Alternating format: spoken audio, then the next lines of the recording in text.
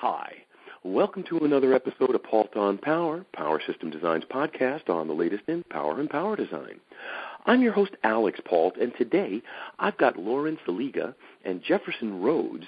They're with the MESO desk and the meteorological department. One's a analyst and the other is a meteorologist, and they're from a company called Genscape. They provide energy information for the commodity and financial markets, and I brought them on the show specifically because we're moving into the smart grid and we're moving forward into a new generation of interaction with systems, especially within the power space. But the reality is the world is there, and it's not just the application space, it's the marketplace, and it's the environment that we have to create these systems in.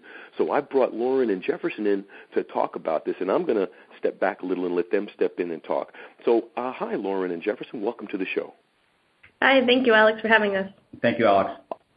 The pleasure is mine because, as I just finished telling the audience, you have to design for a real world, and it's nice to have people whose job is to actually deal with the real world sometimes on the show.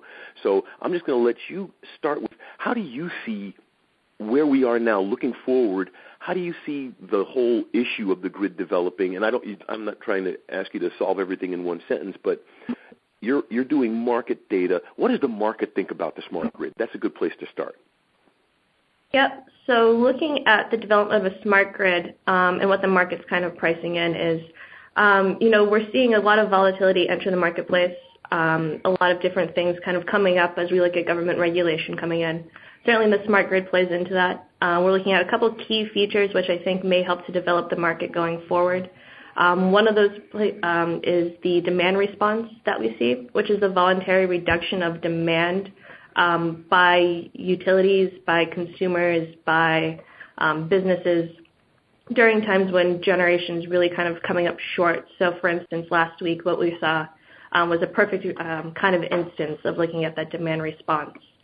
The second thing, if I may jump in very quickly, Lauren, you're talking about the polar vortex thing, the big cold snap we had. That's correct. So we were looking at temperatures that we haven't seen historically for Jefferson, correct me if I'm wrong, at least a couple decades. Yeah, and basically what we saw last week was a pretty unique event in the short term, and people tend to have short-term memories when it comes to the weather. And we got extremely cold all the way from the Canadian border through the Midwest down into Texas and the Gulf Coast, and then that transitions towards the East Coast. And basically what we saw was several grid operators failed to be able to handle the cold and the increase in demand. And we're not talking about anything that was historical. We saw some daily records fall, but we certainly did not come close to setting historical low temperatures for any areas. And it sort of just goes to show that once these types of cold events in the wintertime, for instance, fall out of recent memory, it seems like it's something spectacular, but in reality, while it was extremely cold, it wasn't historically cold. But yet the grid operators still sort of had trouble keeping up with the event. Well, that brings in a very interesting thing, Jefferson. Before I let Lauren continue, I just wanted to ask that, though, to please remind the audience again of that, because that's a very strong point. If this is continuing to happen, how can the providers get away with saying, oh, we're surprised, and they weren't even, as you say, record-breaking temperatures? I mean, I think that they do the best that they can in terms of forecasting ahead of a winter or ahead of the summer. What are the historical things we've seen? But again, many of these grid operators are only in their current form. Have only been in their current form for 10 years, 12 years at the outside. When you get an event like this that falls outside of sort of that date range, sometimes they can fall a little short in terms of where they come with their forecasts. And I think it's just a good reminder that you need to look at the entire record or the entire weather record at times, and try to do the best you can to not discount cold winters anymore in light of all the talk about global warming or climate change and things like that. Right. Well, and as even to address that, as you pointed out, these weren't even that record highs. So just in the context of being ready for a more aggressive weather is just common sense. I mean, I would want my systems to work all the time. You know, the community that I serve, the engineering community, I would imagine they would be a little more aware that these providers are using systems that they designed. They should also be concerned because it impacts the reputation of the subsystem suppliers and the core technologies involved if the grid providers can't provide, right? And, I mean, you can answer if you'd like as well, Lauren, on that. Yeah, certainly. And what we see with some of these contexts is, for instance, the region I look at, which is the Midwest, they have systems in place where they go ahead and they enter certain kind of calls to the market to say, hey, you know, we see this weather coming. We're going to work on being prepared. So what we have is a couple of different levels of that. First, we go into something called conservative operations.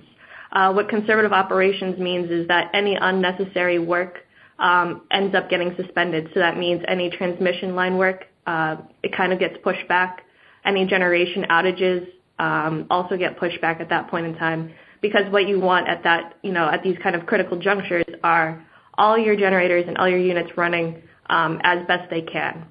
And what we had kind of seen over the course of this polar vortex moving through the country is that all these grid operators all had these systems and designs in place to kind of deal with this. However, what ends up happening, and what we saw happen in real time via some of our technology here at Genscape, is some of those units, despite their best efforts, came down.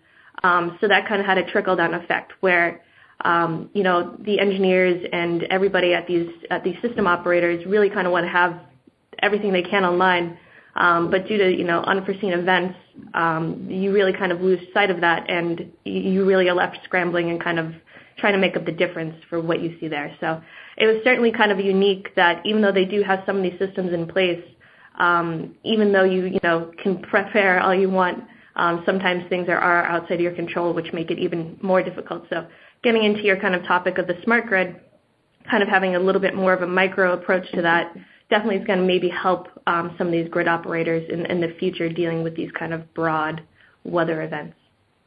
And that makes a lot of sense. That really does make a lot of sense, Lauren. Now, when you talk about that kind of data, do you get, how granular does it get? Do you know how many of the outages were due to over demand and how many were due to equipment failure due to cold? We don't have necessarily the greatest understanding of why some of these plants will come down. We'll definitely see plants that will be running longer. So as I mentioned, some units will have kind of pushed back their outage schedules to stay online to serve the demand for the cold weather. So what we see is sometimes those plants will start coming down either because of kind of that fatigue or because they were scheduled to come down. When they come down unexpectedly, it definitely kind of propels the market and generates a lot more interest.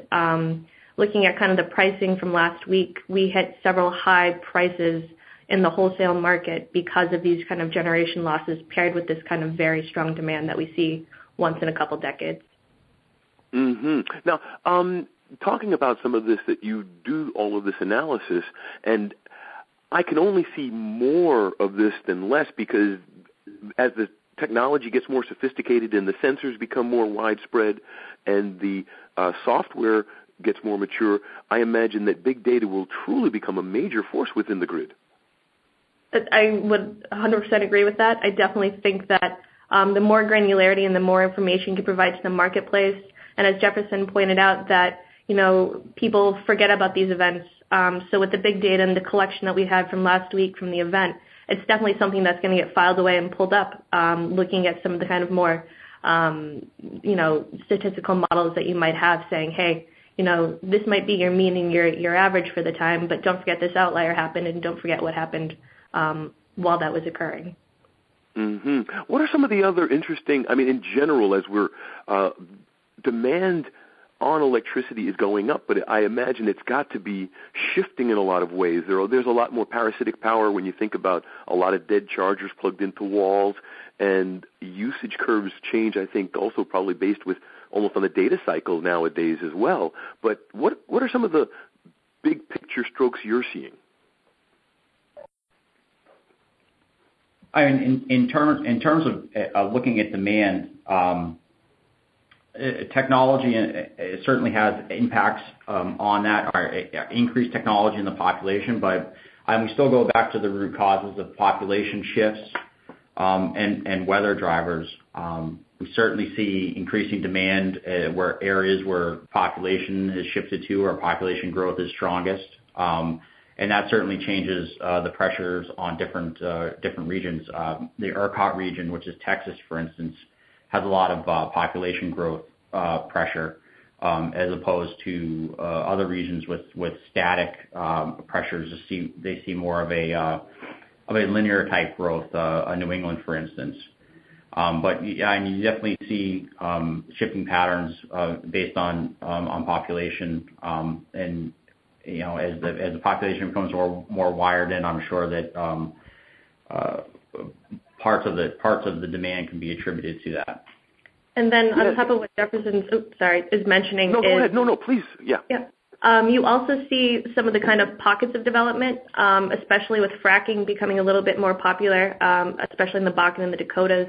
You do kind of see these kind of pop-up demands. So as Jefferson was pointing out, you do see some increased activity in Texas, around the Bakken, and then around that Marcellus Shale as well.